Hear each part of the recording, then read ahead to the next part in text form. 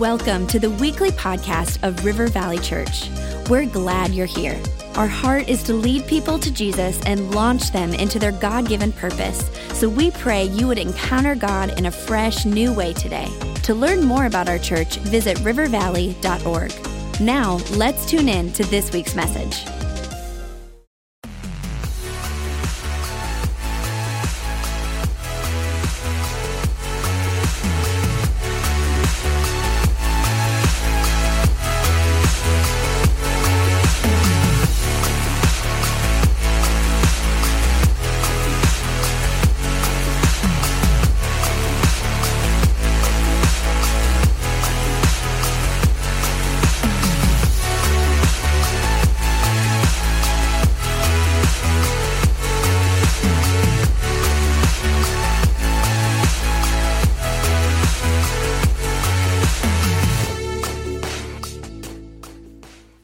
All right, we are continuing our series on fire, and really enjoyed preaching about Shadrach, Meshach, and Abednego in the fiery furnace.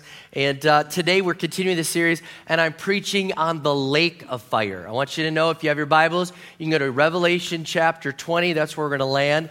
But I want to let you know this is a hard topic.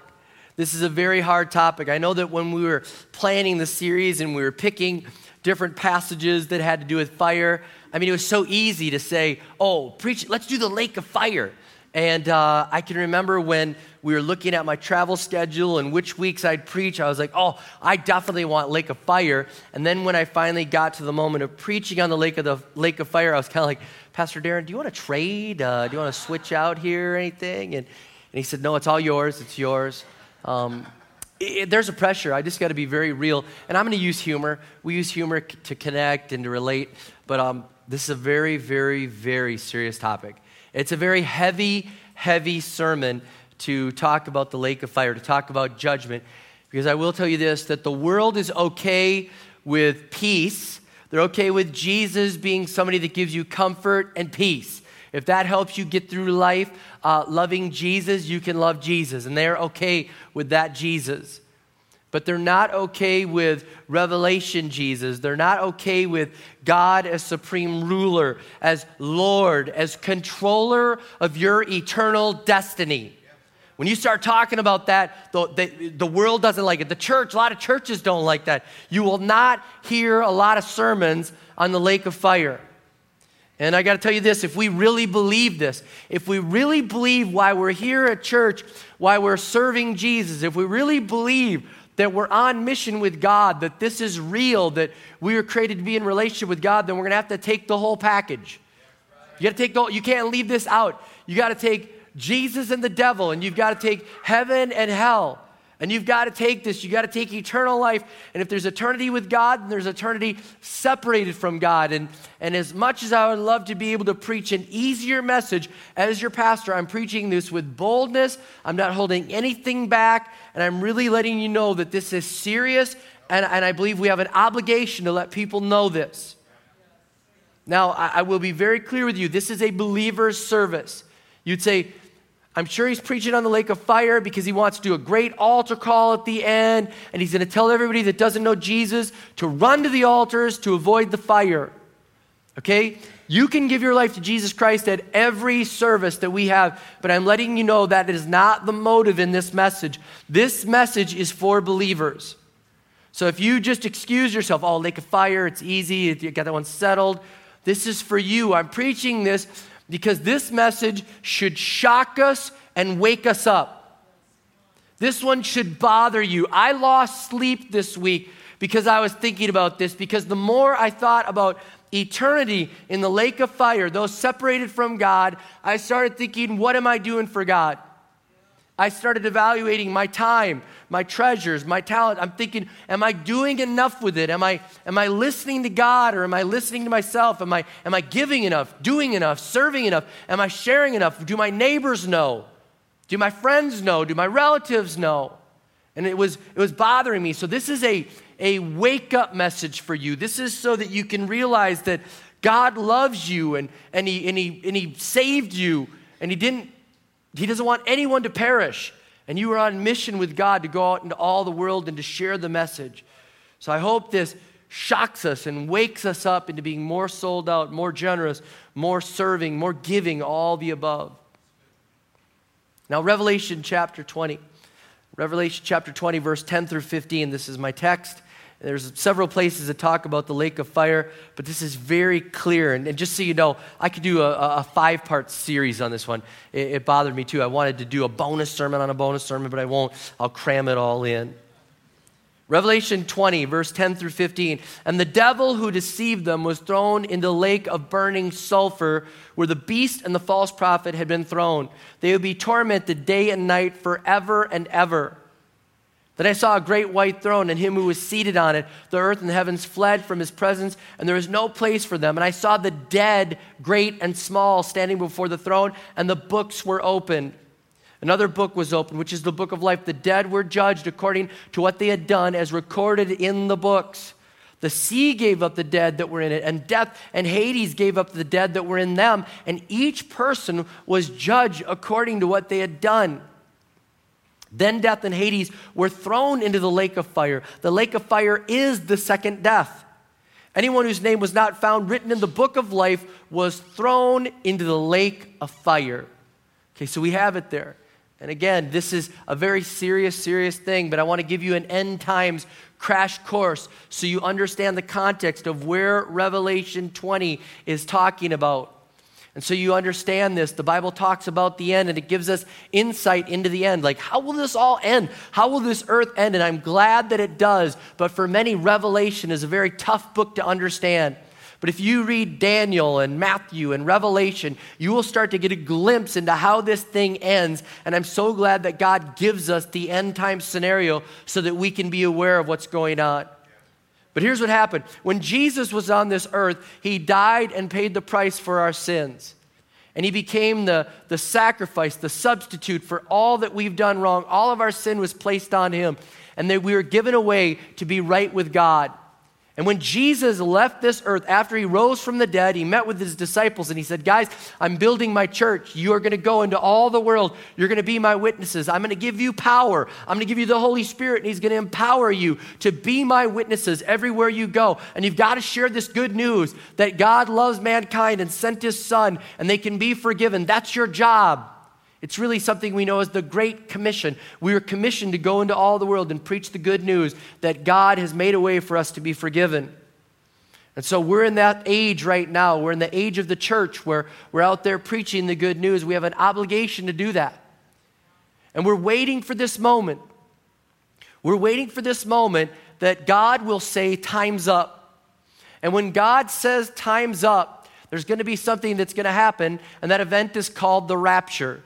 Now, you may look in your Bible, you may look at a concordance, you may word search it, rapture. The actual term is not there, but the idea is there. The idea is there that God is going to tell Jesus, God the Father is going to say to Jesus, it's time.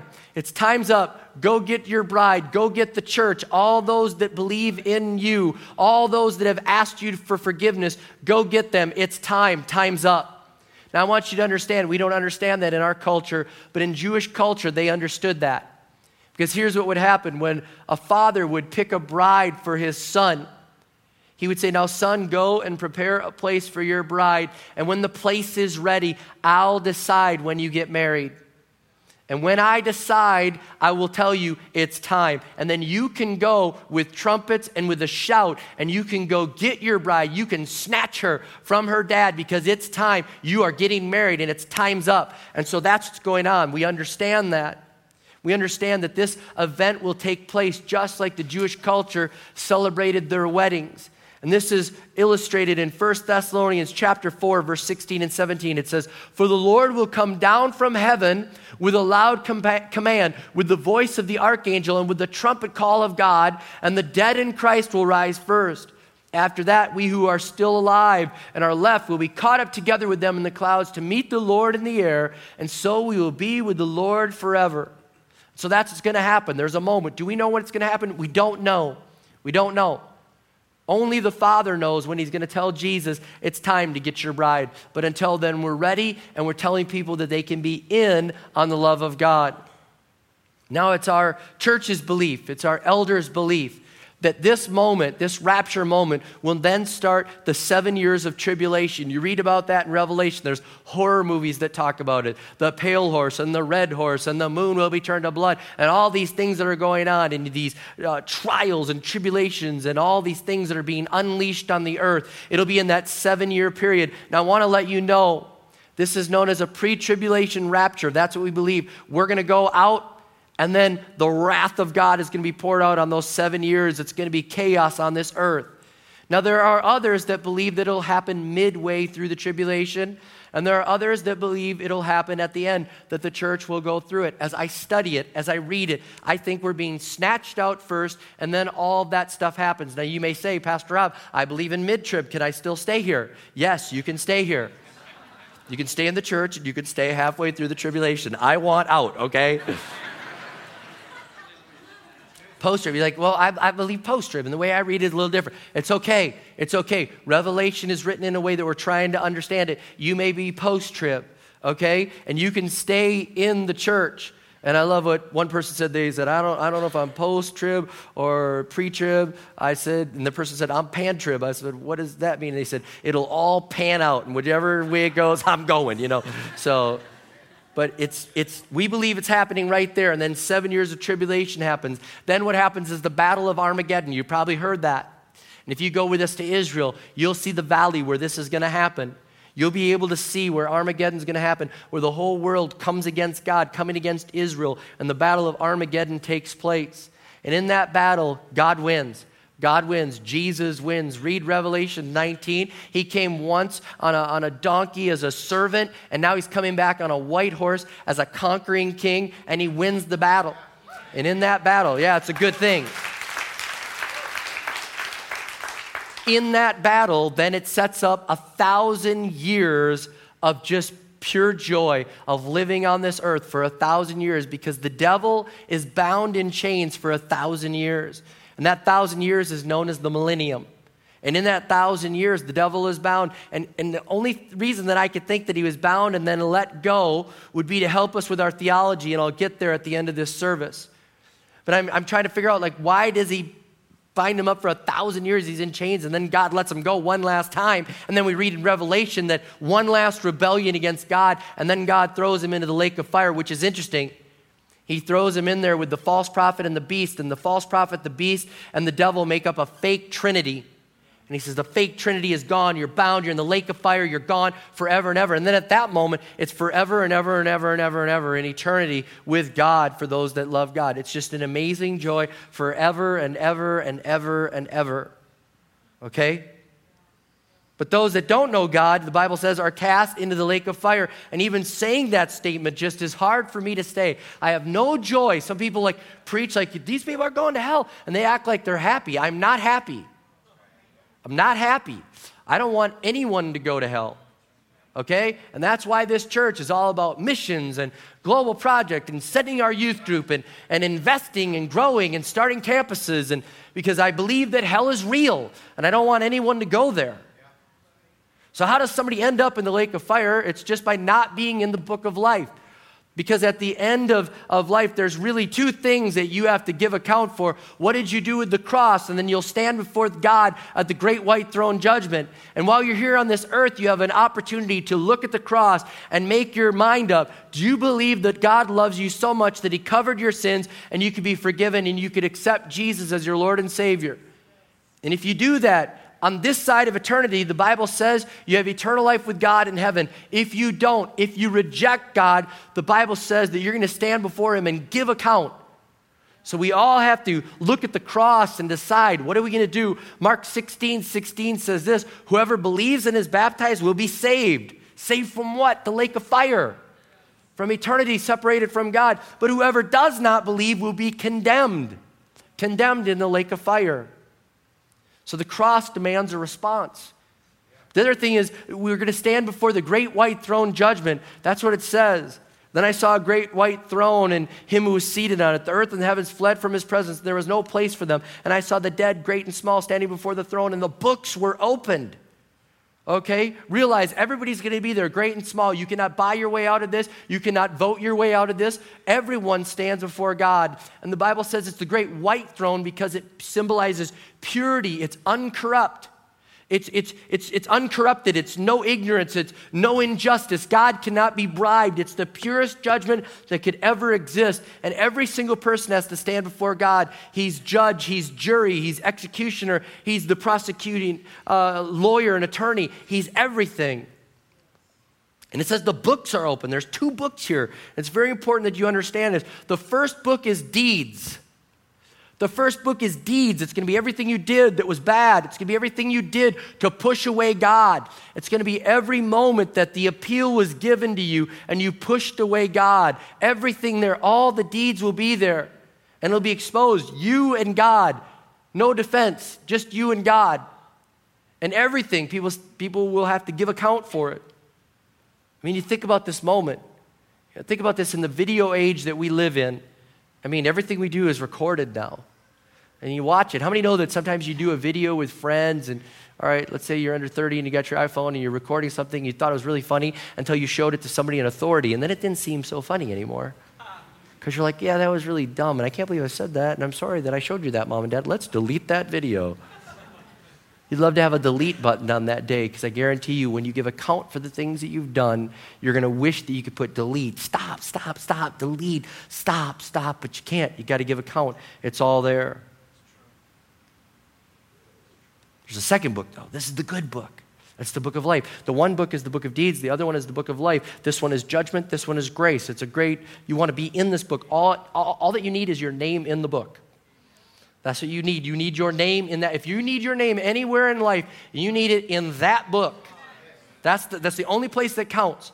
Now, we'll get into this later on in this series. We're going to talk about our works being tried by fire. Because it says, for those that are in the book of life, then our good deeds are going to be weighed by the motives that we did. And some of it will be wood, hay, and stubble. But it says that as long as your name is in there, you're good. You get out of fire. It says some of you are going to escape this earth like getting out of a fire. Like all you got out with was your life. But thank God you got out with that. Okay, so there's something going on here. We'll talk about that in our future series. But all you have to do is make sure your name is in that book. Name is in there. And how do you get in there? Remember, if you accept Jesus as your Lord and Savior and you ask Him to forgive your sins, your name goes in that book and you start living for God instead of yourself. Your name is in the book. That's the key thing. But if your name is not in that book, the other book has brought judgment against you, and the Bible says that you'll be sent to the lake of fire. Now here's the thing. The lake of fire wasn't really even created for mankind. Because of sin entering this world, the lake of fire was brought into play for mankind. But the Bible says in Matthew 25:41, then He'll say to those on the left, depart from me, you who are cursed, into the eternal fire prepared for the devil and his angels. But you don't have to go there. You can go to the cross. So the lake of fire is hell. That is hell. Now, I want to let you know that a lot of times we use terms that we think mean hell. There's only one correct spot where it's really hell, and that's lake of fire, where we're talking about it here with Revelation. There's actually 3 terms that we use loosely for hell, but they're not the same. There's Hades, there's Sheol, and there's Gehenna, all right? Gehenna is the one for hell, lake of fire. Okay, that's the third one. But let me talk about the first 2 before we get there. When the wicked die today and they're not in the book, they don't know Jesus as their Lord and Savior, they are sent to Hades. And in Hades, they are awaiting judgment. They are awaiting the great white throne judgment. Hades is not a good place to be. It is a horrible place to be. Okay, when Jesus died on the cross, when He came and paid for the price for us, the Bible said that He went and set the captives free. Before there was Hades, there was Sheol. And Sheol was the place that was separated in 2. There was a good side that they were waiting, and there was a bad side where they were waiting. And they were separated by a gulf, an expanse that we don't know. It couldn't be bridged. And so you had people over here that were on the good side waiting, and you had people on the bad side waiting. Jesus came and set these people free and said, all right, you're coming into paradise with God. Now the only people that have to wait are the ones that are waiting for judgment on the bad side. Does this make sense? Okay, so this is what's going on. And that's why before Jesus, the Bible talks about a rich man, that he was on one side, he was on the wrong side, and he had lived for self, and he didn't honor God, and he was on the wrong side, and it talked about a beggar being over there, and he was on the right side, and the rich man was like, I wish he could bring me a little bit of water to quench my thirst. It was a terrible place to be, and he said, I wish somebody could go back and warn my brothers of this place. Nobody wants to be on this side. They want to be on that side. Now, at the end of age, that's where hell comes into play. Gehenna, okay? That's where it comes in. It's the Valley of Hinnom. That's where they got this term. The Valley of Hinnom is near Jerusalem, and if you go on our global trip to Jerusalem, we'll show you where the Valley of Hinnom was, where Gehenna, it was a garbage dump in Jerusalem. It was a garbage dump, and they threw all their trash in there and dead animals in there, and they lit it on fire so that it would burn up the trash, and they could keep filling it up. So it was always burning, always smelling, rotting, full of maggots, if you're getting the picture. And they said that's what hell is going to be like, and that's where they get the term Gehenna. It was a terrible, terrible, terrible place.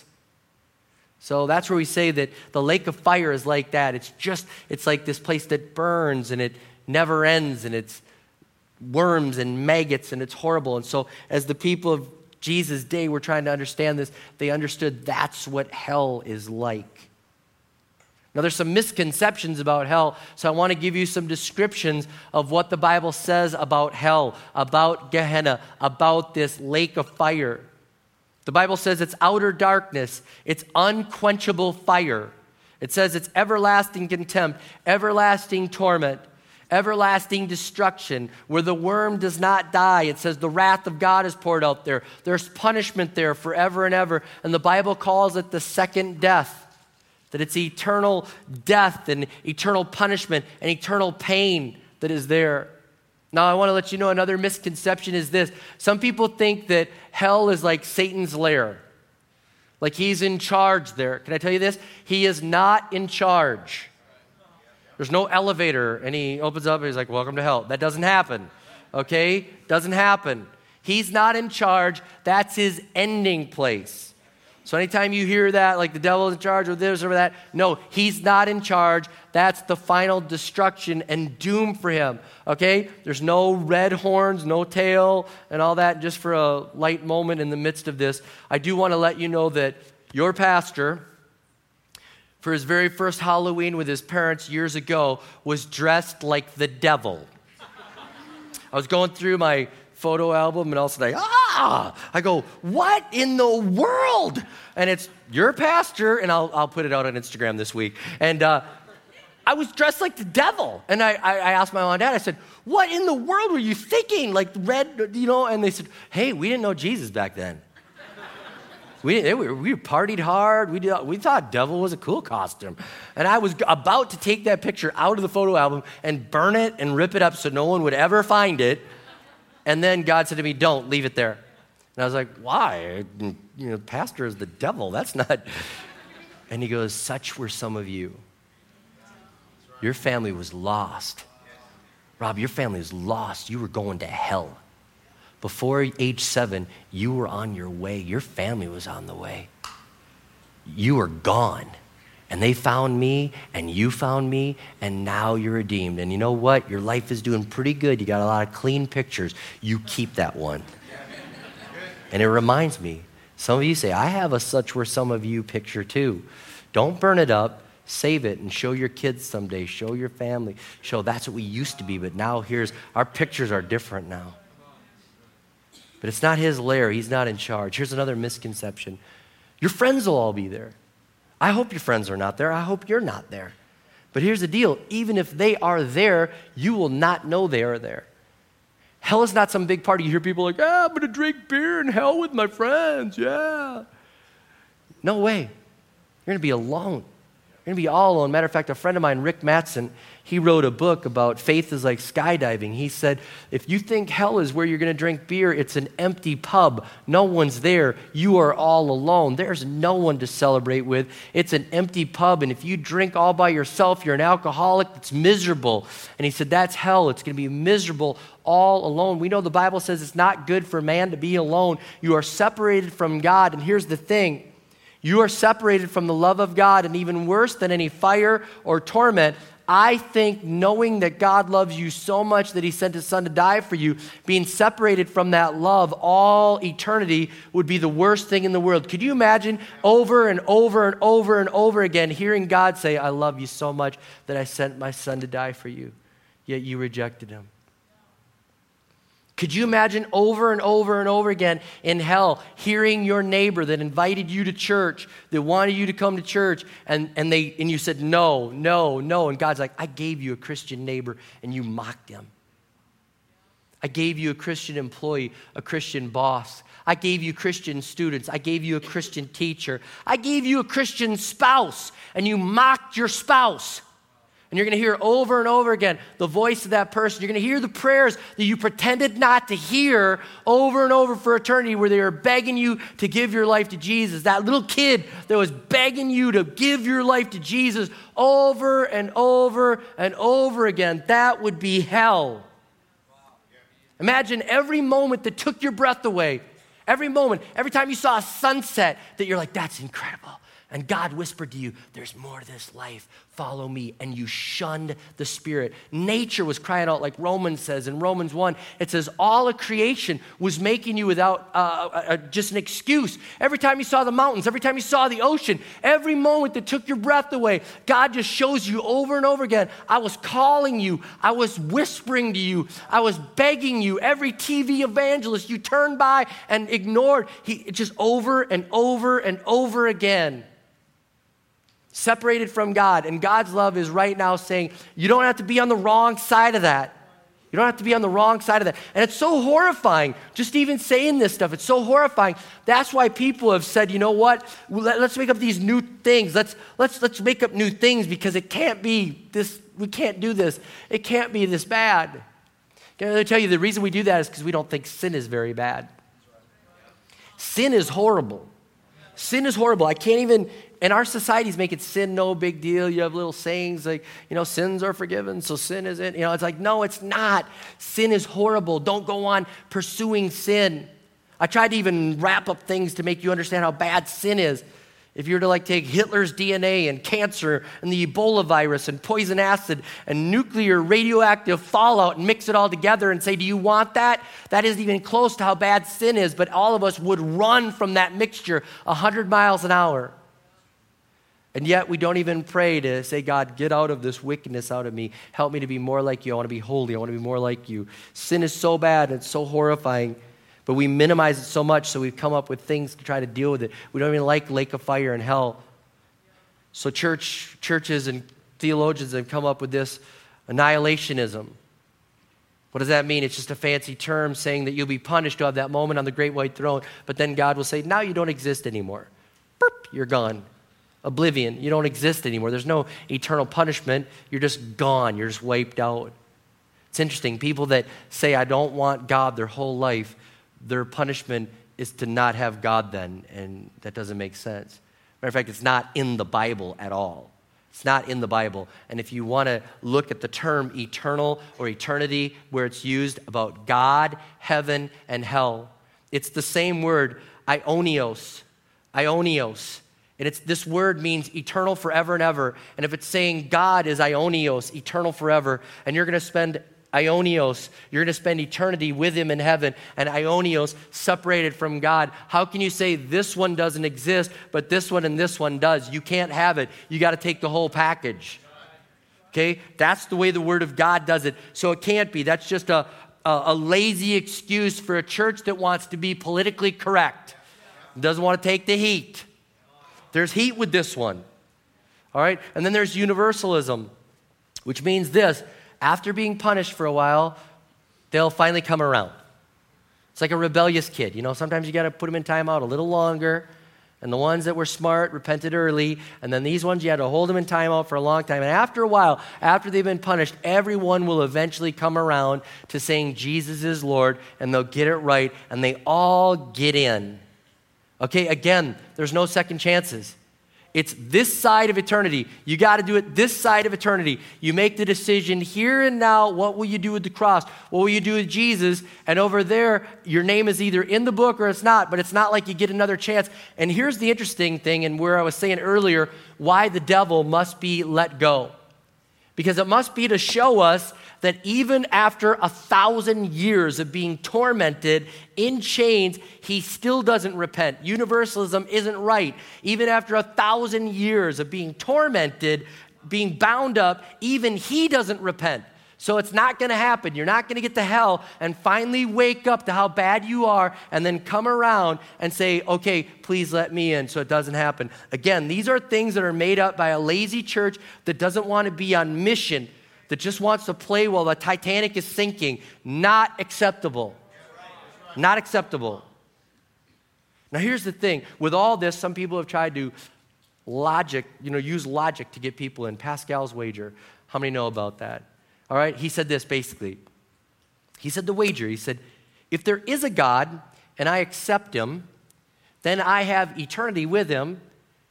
But if I accept him and I'm wrong, I only lose out on a few things that this world calls fun. If there is no God, or if you say there is no God and there really is a God, you're burning.